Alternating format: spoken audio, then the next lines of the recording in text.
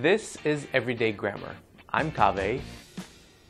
Wait, where's Lucia? I'm here. Sorry, I'm late.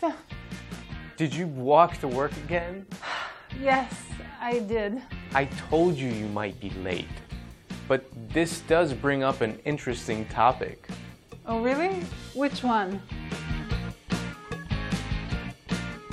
Forming simple past yes or no questions is really easy. Yes, I know this one. The structure is did plus subject plus main verb. Did you walk to work again?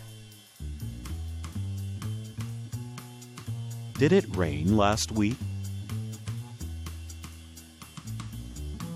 And to answer these questions, also in yes or no format, you would either say yes, personal pronoun did, or no, personal pronoun didn't.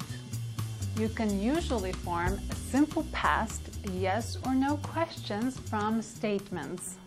I have two long statements here. First, Susan studied English in high school. And second, I saw Stephen at dinner last night. How would you form a simple past yes or no question? Simple. For the first one, the question would be, did Susan study English in high school? And the answer would be, Yes, she did.